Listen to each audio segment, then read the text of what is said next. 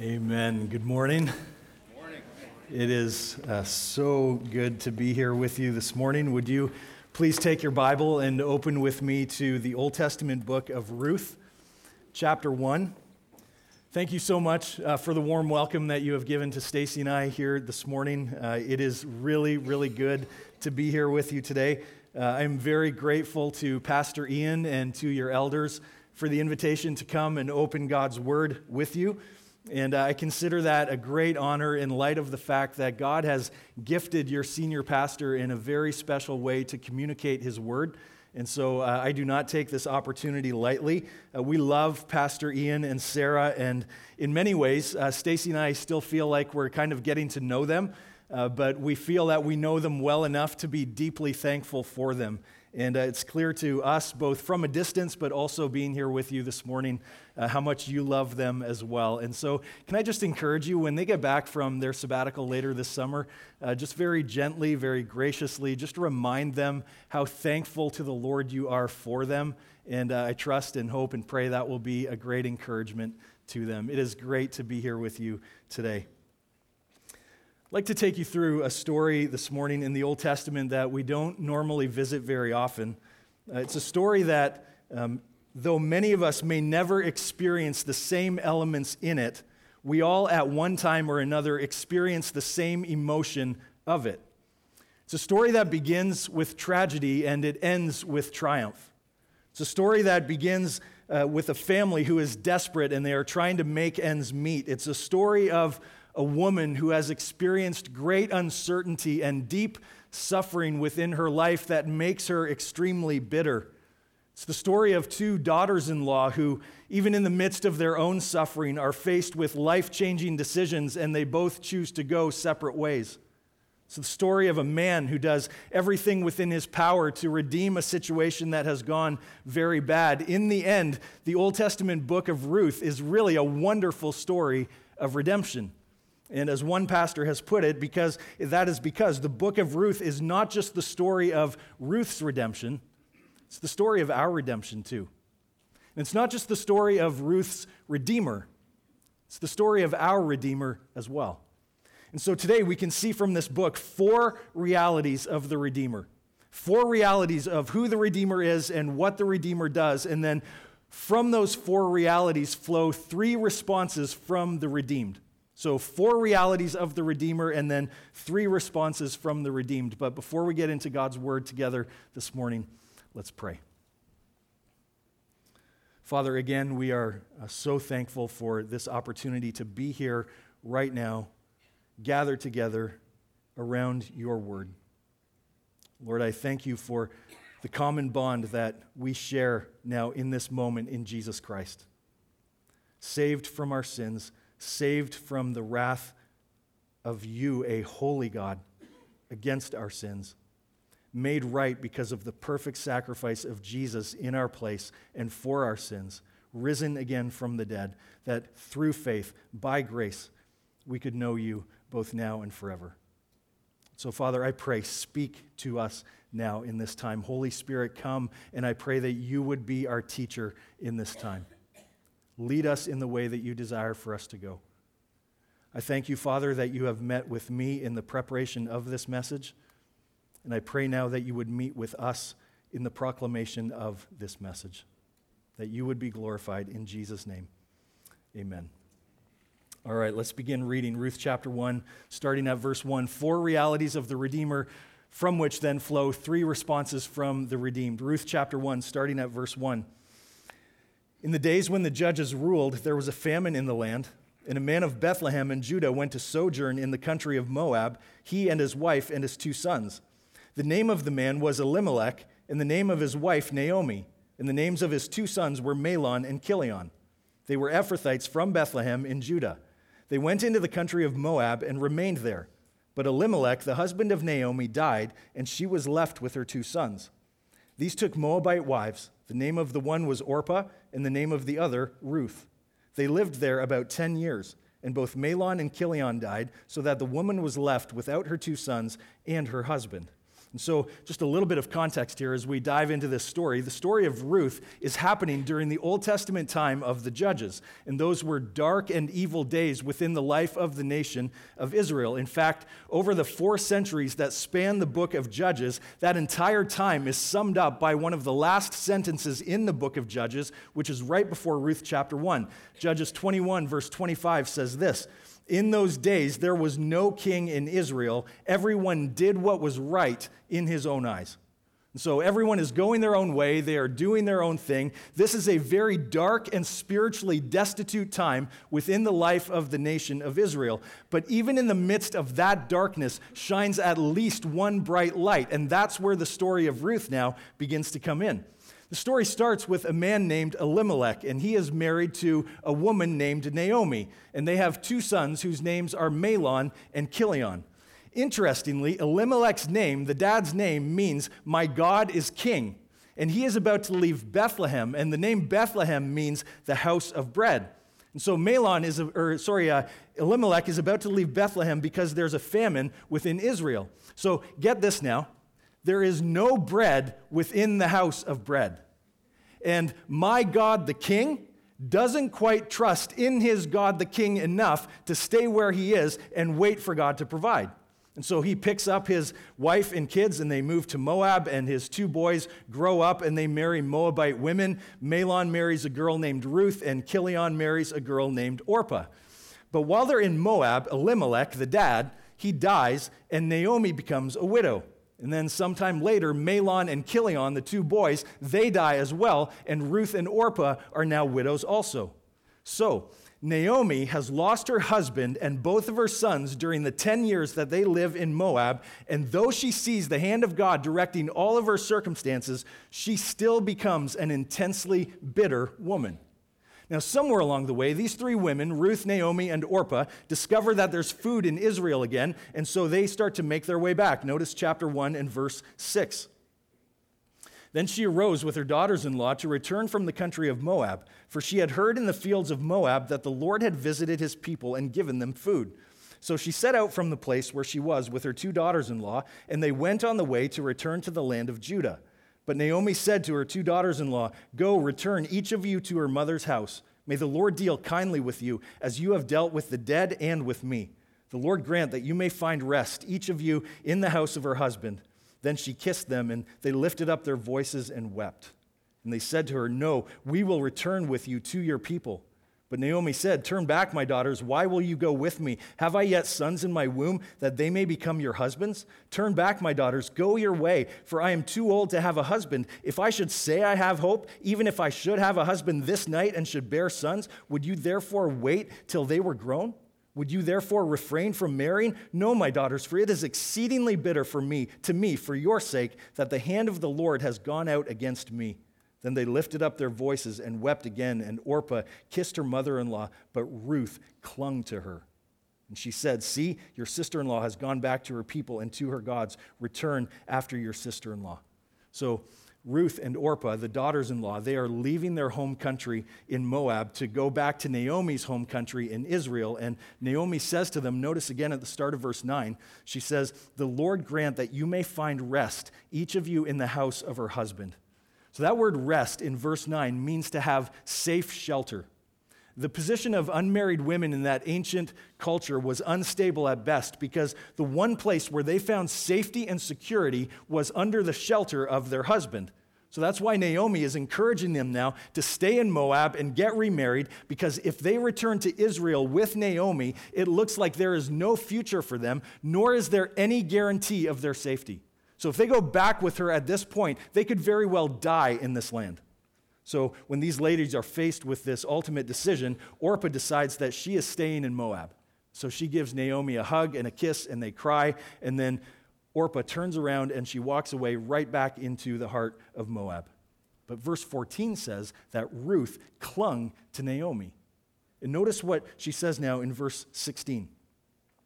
But Ruth said, "Do not urge me to leave you or to return from following you.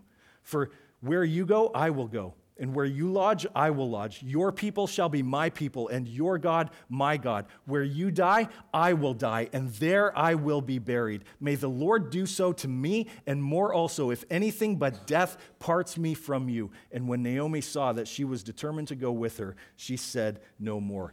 And this right here is Ruth's conversion. Like, this is the language of conversion. This is the language of the covenant. Ruth is saying to her, I am no longer who I once was. Not the same person that I used to be. Like, notice here in this moment, Ruth is faced with this life-changing decision.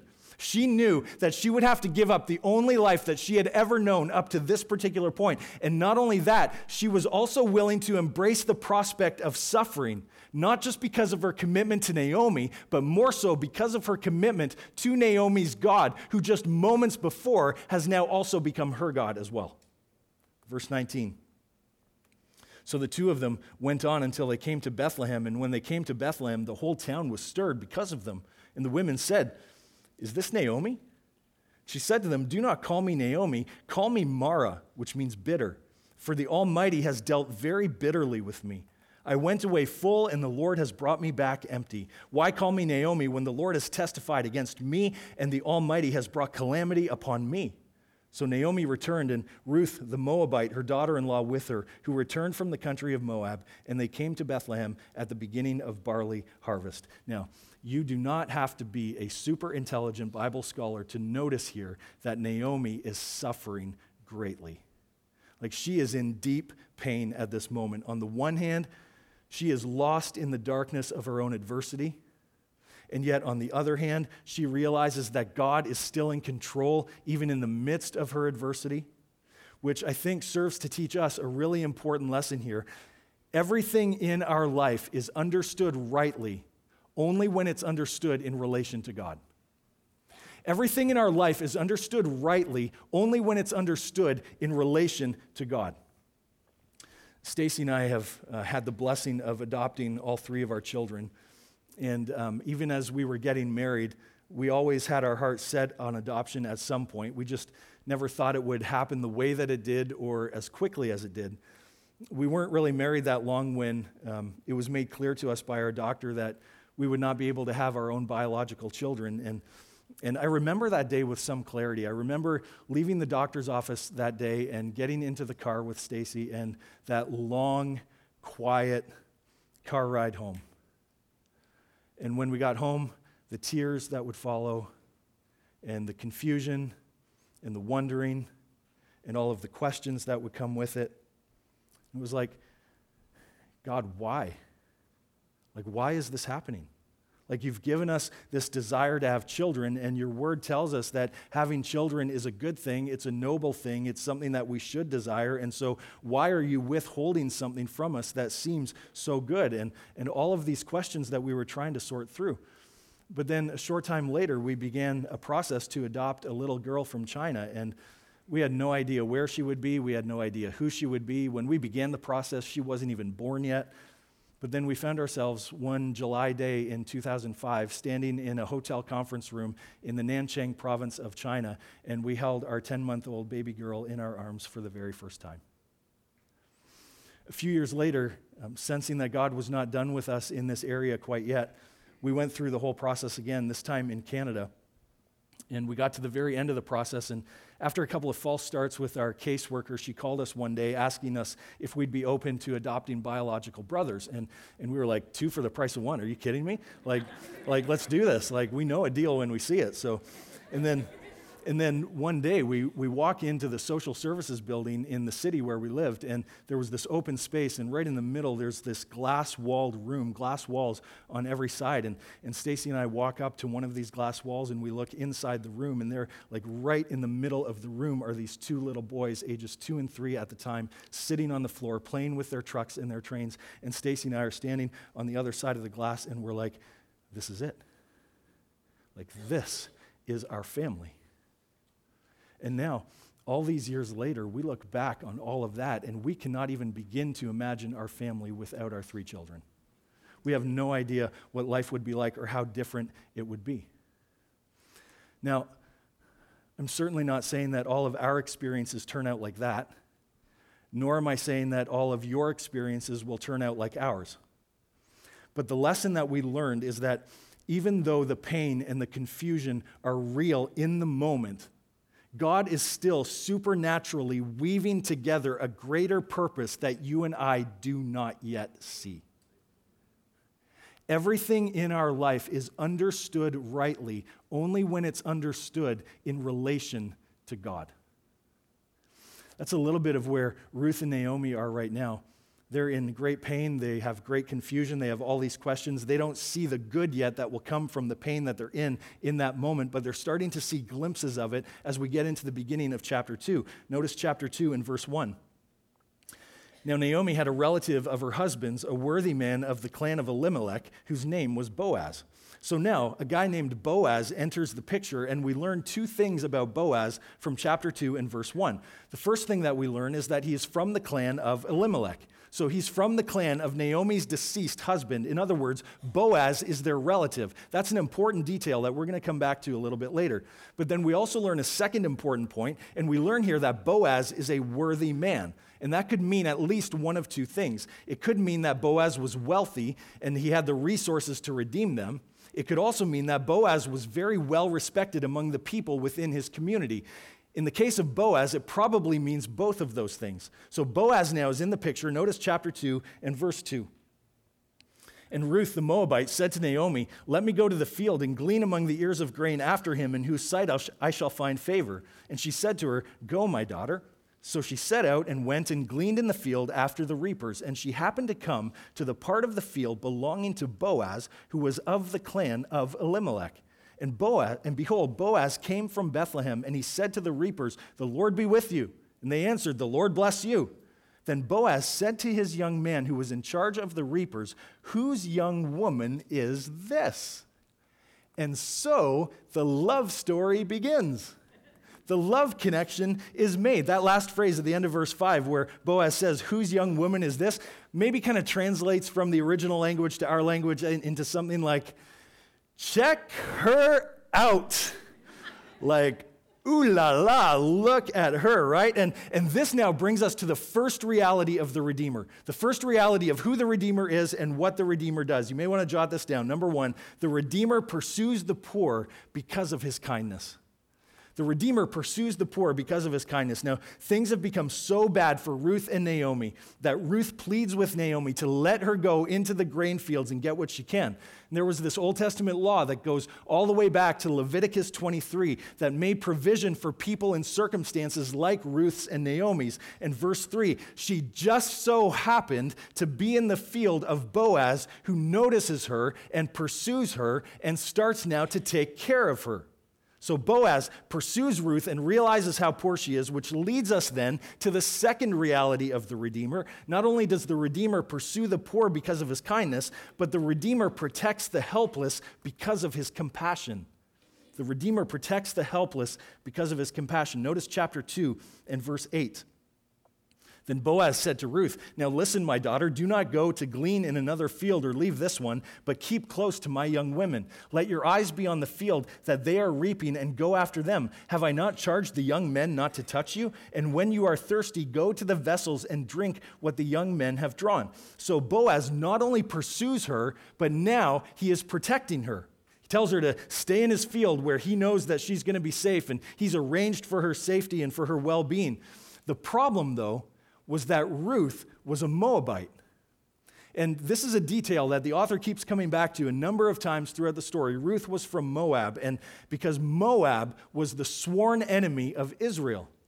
The Moabites, as a people, began because of an incestuous relationship that Lot had with one of his daughters all the way back in the book of Genesis. Not a great way to start a nation. Skip ahead to the Old Testament book of Numbers chapter 25, and a huge group of Moabite women seduce a bunch of Israelite men, and they all get married, and the Israelites end up worshiping the false gods of these Moabite women, which ultimately brings the judgment of God down upon these Israelite men, and in one swoop, 24,000 Israelite men die at the hand of the judgment of God because they have been seduced by these Moabite women, and they end up worshiping all of these false gods. Like, an Israelite guy knew by this point, you do not go looking for a Moabite woman. But from the very beginning of the story, don't forget that Elimelech, the dad, picks up his whole family and they move right into the heart of Moab, where his 2 sons marry Moabite women. And now one of them has come back to Israel, and they know that Ruth is a Moabite, and they know that the Moabites are the enemy, and they know that Ruth is helpless. And so now Boaz steps in, risking reputation, risking everything. He steps in, and he is not only pursuing Ruth, but he is also protecting Ruth because of his compassion toward her. And that compassion then leads to this exchange, starting in chapter 2 and verse 10. Then she fell on her face, bowing to the ground, and said to him, "Why have I found favor in your eyes that you should take notice of me, since I am a foreigner?" But Boaz answered her, "All that you have done for your mother-in-law since the death of your husband has been fully told to me, and how you left your father and mother and your native land and came to a people that you did not know before. The Lord repay you for what you have done, and a full reward be given you by the Lord, the God of Israel, under whose wings you have come to take refuge." Then she said, "I have found favor in your eyes, my Lord, for you have comforted me and spoken kindly to your servant, though I am not one of your servants."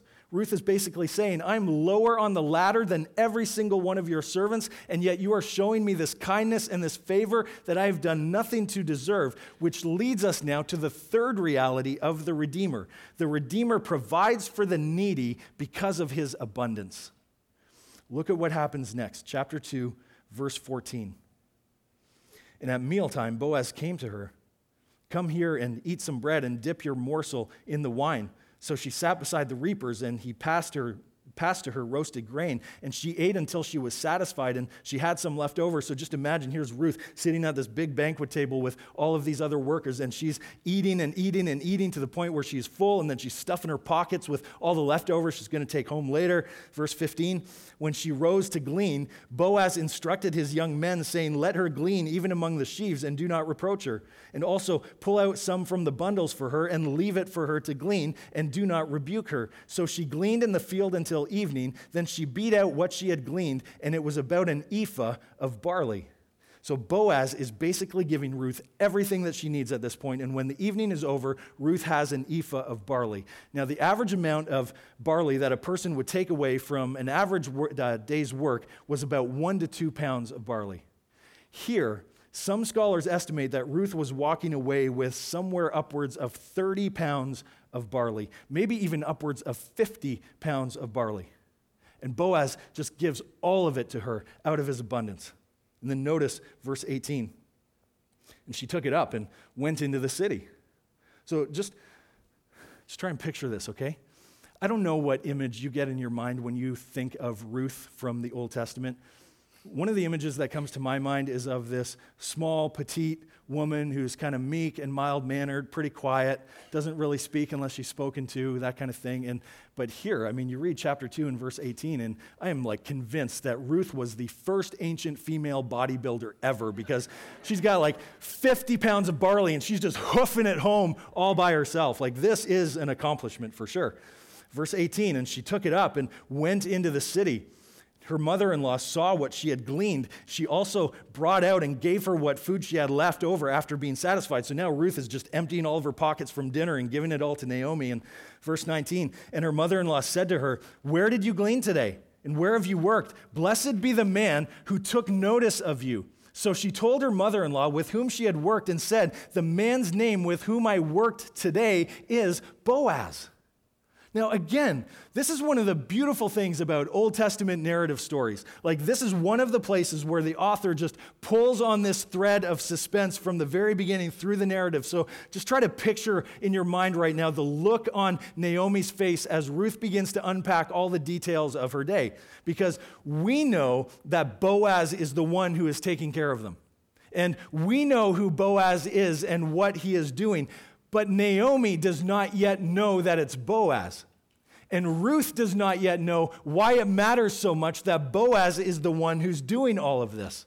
And so the author just makes this moment last as long as possible. And Ruth then looks to Naomi and she says, "The man's name with whom I worked today is dun, dun, dun, Boaz."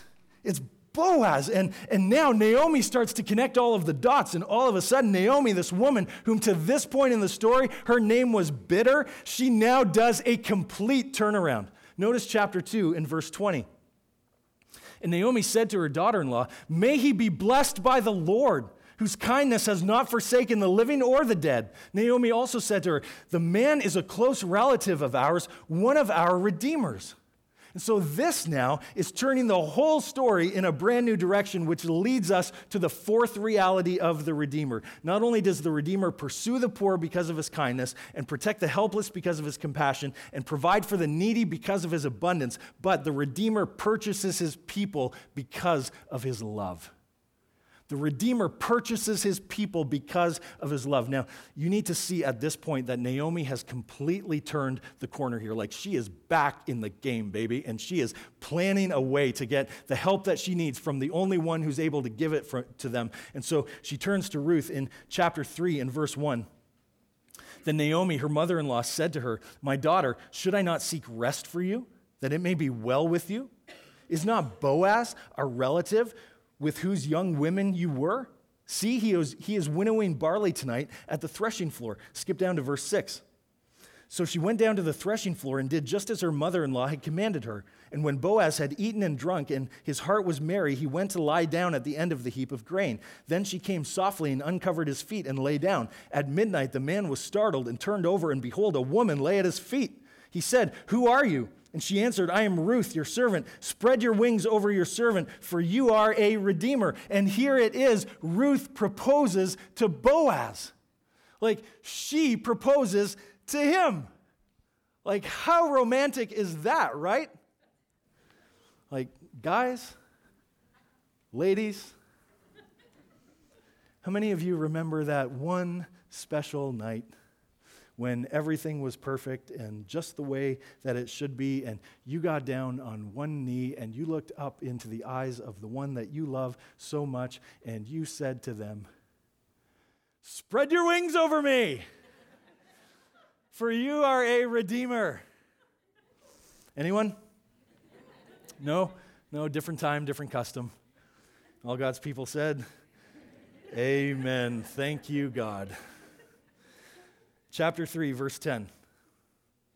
And he said, "May you be blessed by the Lord, my daughter. You have made this last kindness greater than the first, in that you have not gone after young men, whether poor or rich. And now, my daughter, do not fear. I will do for you all that you ask, for all my fellow townsmen know that you are a worthy woman. And now it is true that I am a redeemer, yet there is a redeemer nearer than I. Remain tonight, and in the morning, if he will redeem you, good, let him do it. But if he is not willing to redeem you, then as the Lord lives, I will redeem you. Lie down until the morning." So we read this, and all of a sudden now there is this huge problem. Because we've invested ourselves into the story up to this point, and we want Boaz. We are cheering for Boaz. We want him to be the one. He's one of the good guys. We want him to be the one who's going to sweep in and redeem Ruth and Naomi and turn all of this tragedy that they've experienced up to this point into unbelievable triumph. And he says to Ruth, "I'll do everything that I can to make this happen, but it turns out that there's at least one other guy, one other redeemer who's closer to you than I am." In other words, this other guy has the first shot at redeeming you. See, in order for a man to redeem anyone, he had to have at least three things in place. First, he had to have the right to redeem. And what gave him the right was that he had to be the closest living relative. He had to be the closest living relative to have the right to redeem. So he had to have the right to redeem, but he also had to have the power to redeem. That is, he had to have the resources and the money. He had to have the ability to pay the debts of those whom he was rescuing. And then third, he had to have the will to redeem. In other words, he had to want to do it. So the Redeemer had to have the right, the power, and the will to redeem. All of those three things had to be in place in order for the Redeemer to be the Redeemer. And so, at the beginning of chapter 4, Boaz searches out this other man who could redeem Ruth and Naomi, and he lays out the entire situation before this guy, and the guy says, "Yeah, sure, I'll do it. I'll redeem the situation." And we read that, and we are like, no! Like, this can't be, right? because we want Boaz to be the one who's going to do this. And so we're thinking to ourselves, come on, Boaz, you got to step in. You got to do something. You got to make this different. And so then all of a sudden, Boaz throws this guy a curveball. And take a look at chapter 4 and verse 5. Then Boaz said, "The day you buy the field from the hand of Naomi, you also acquire Ruth, the Moabite, the widow of the dead, in order to perpetuate the name of the dead in his inheritance."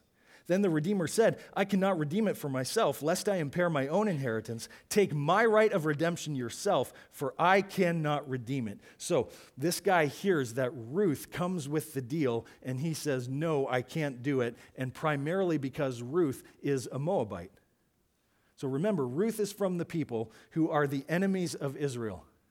So by her very nature, she was excluded from the fellowship of God and from the blessings of the covenant that God would give to his people. And so this guy says, yeah, you know what? On second thought, now that I think of it, I don't think I can do this. Why don't you take all of my rights of redemption for yourself? And in that one plot twist at the very last minute, when it looks like everything was lost, Boaz sweeps in and he redeems Ruth and Naomi. And what at first had been unexplainable tragedy has in a single moment turned into unbelievable triumph. The Redeemer has purchased his people because he loves them.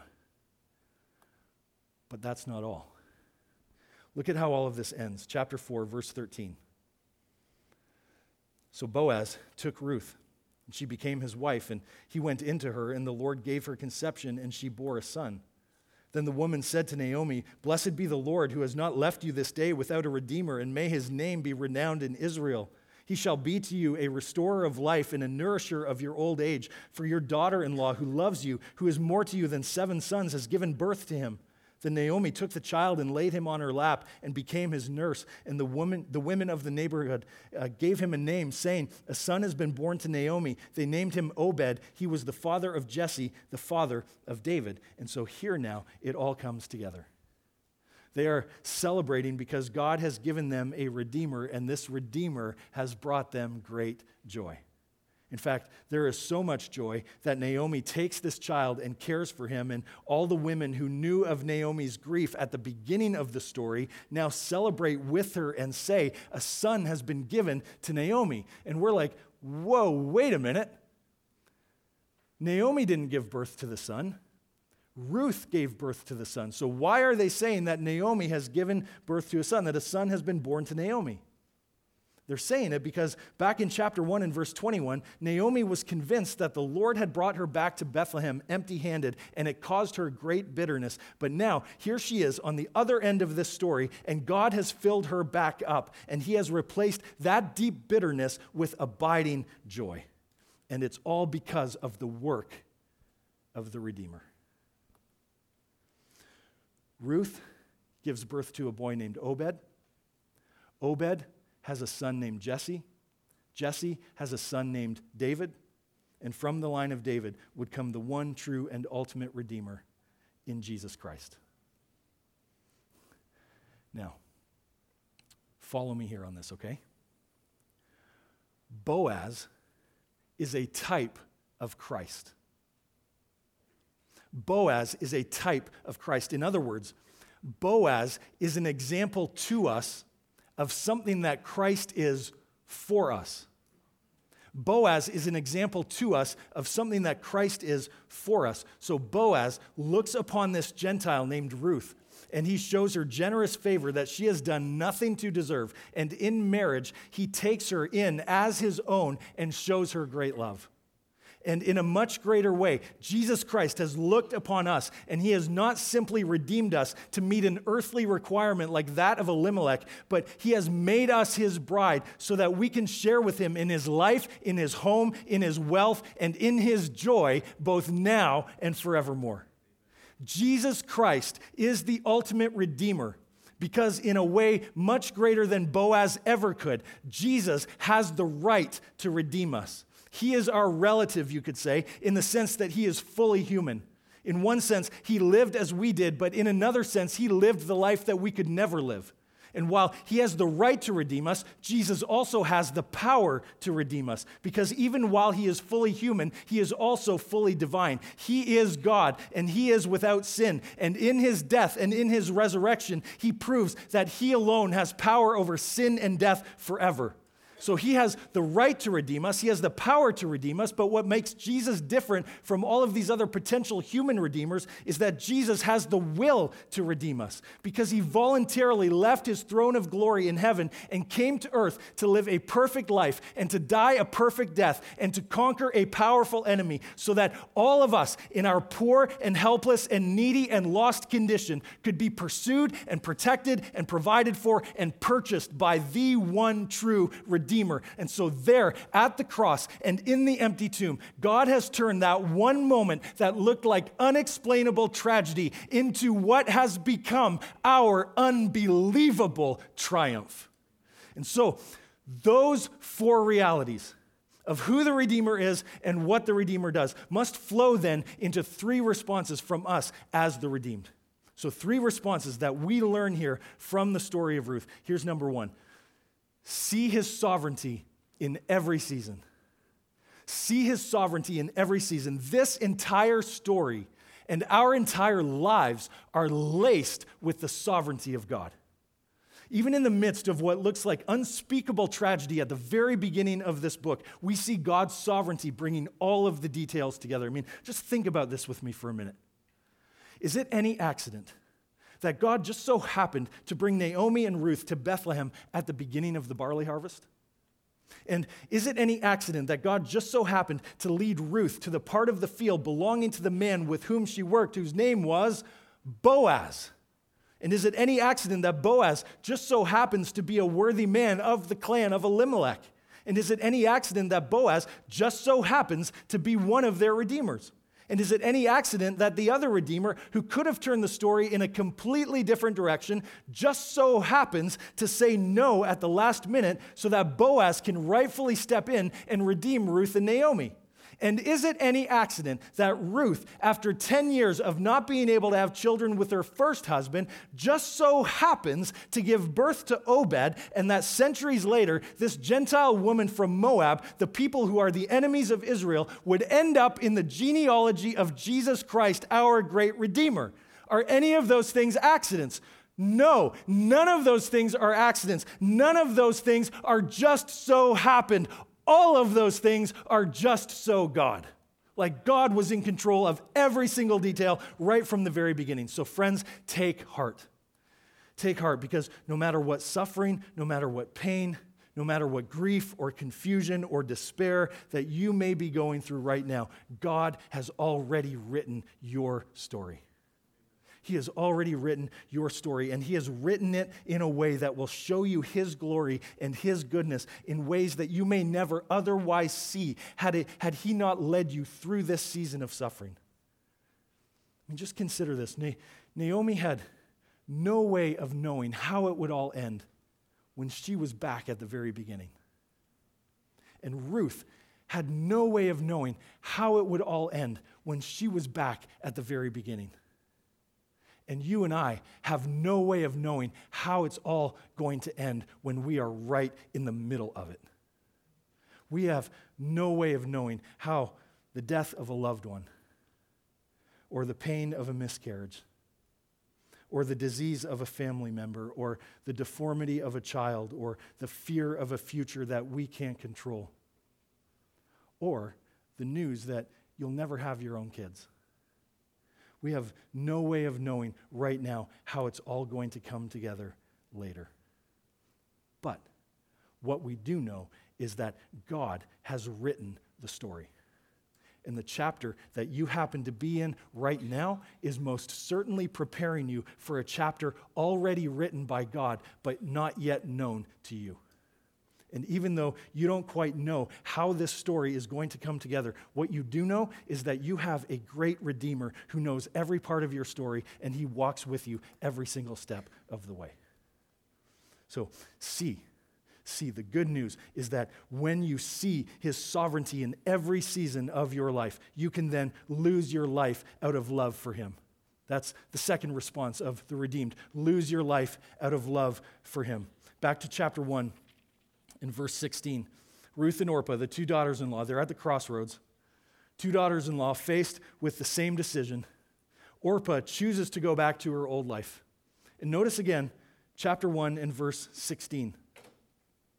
But Ruth said, she's talking to Naomi, "Do not urge me to leave you or to return from following you, for where you go, I will go, and where you lodge, I will lodge. Your people shall be my people, and your God, my God. Where you die, I will die, and there I will be buried. May the Lord do so to me, and more also, if anything but death parts me from you." Now take a second here and put yourself in Ruth's moccasins. She sees her sister-in-law walking off into the sunset, right back into the heart of Moab. She sees her sister-in-law going back to a life that she is comfortable with, going back to a life of safety, back to a life of security, back to a life that will ultimately lead her to worship false gods. And Ruth now turns to Naomi and she says, "No, I am not doing that. I am not going back to that life. I'm not going back to my old life and all that it represents and all that it tried to give me." Instead, she looks at Naomi and she says, "Your God is my God. Where you go, I will go." Like, just think of the implications of a decision like that, not just for Ruth, but for you and me right now. Think of the implications, what this means for us, what it meant for Ruth. Like, Ruth is choosing to leave her family and familiar surroundings behind. She is choosing what looks to be, at this point, life as a widow who will never have children. She is choosing to go to an unknown land with new people, new customs, and a new language. She is choosing to die in this place. Chapter 1, verse 17, she says, "Where you die, I will die, and there I will be buried." Like, she is turning her back on Moab, never to go back there again. And over all of that, she is giving her life completely and totally to God because God has given a Redeemer to her. That, friends, is the nature of true conversion. That is the nature of true conversion. True conversion is not saying, "I'll keep a little bit of Moab and I'll take a little bit of Israel." True conversion is not saying, "I'll keep a little bit of the old and I'll take a little bit of the new." True conversion is that when you and I have truly encountered the one true and living God and we realize who he is in all of his holiness and his purity and his justice and his righteousness, when we realize who this one true and living God is and everything that he has done for us, that we repent of our sins and we willingly lay down our entire life in service to him. So let me ask you, have you turned your back on all the false gods of your old life? Have you died to the old way of life, never to return to it again? Have you said, "God, here's my life. I'll do what you want me to do. I will go where you want me to go, God. I will go into my home, into my workplace, into my neighborhood, into my dorm, into my classroom with my friends, with my peers. I will go to a mission field somewhere among the almost 4 billion people spread across the globe who have never even heard yet the name of Jesus Christ. God, I will walk away from the safety, I will walk away from the security, I will walk away from the comfort if it means going to the places where you want me to go. And I will risk it all because following after you is far greater than anything that this world will ever be able to give me." See, when you see his sovereignty over every season of your life, and when you lose your life out of love for him, then and only then will you find real rest in your Redeemer. And that's the third response of the redeemed. Find real rest in your Redeemer. From the very beginning of this story, Naomi's desire was for her daughters-in-law to find rest, to find that safe shelter under the protection of the one who could take care of them. And now we get to the end of the story, and Boaz, their Redeemer, has saved them. And there is great joy in the household of Ruth and Boaz. There is great joy within the heart of Naomi because they have found real rest, because the work of the Redeemer is finished and has been applied to their life. And friends, this is the only place where you and I will find real rest and real joy in our lives. It is not until we look to the finished work of our Redeemer, Jesus Christ, that we will know and experience the safe shelter that he died and rose again to secure for us. So, if you're here today and you do not know Jesus Christ as your Redeemer in the ways that we have spoken of him this morning, then we invite you to turn away from your sins, to turn away from the things of this world that continue to disappoint, to turn away from your Moab and believe in Jesus Christ for the forgiveness of your sins. And then and only then will you find the safety and the security and the shelter that your soul truly longs for. And only then will you know that there is a Redeemer, and he gave his life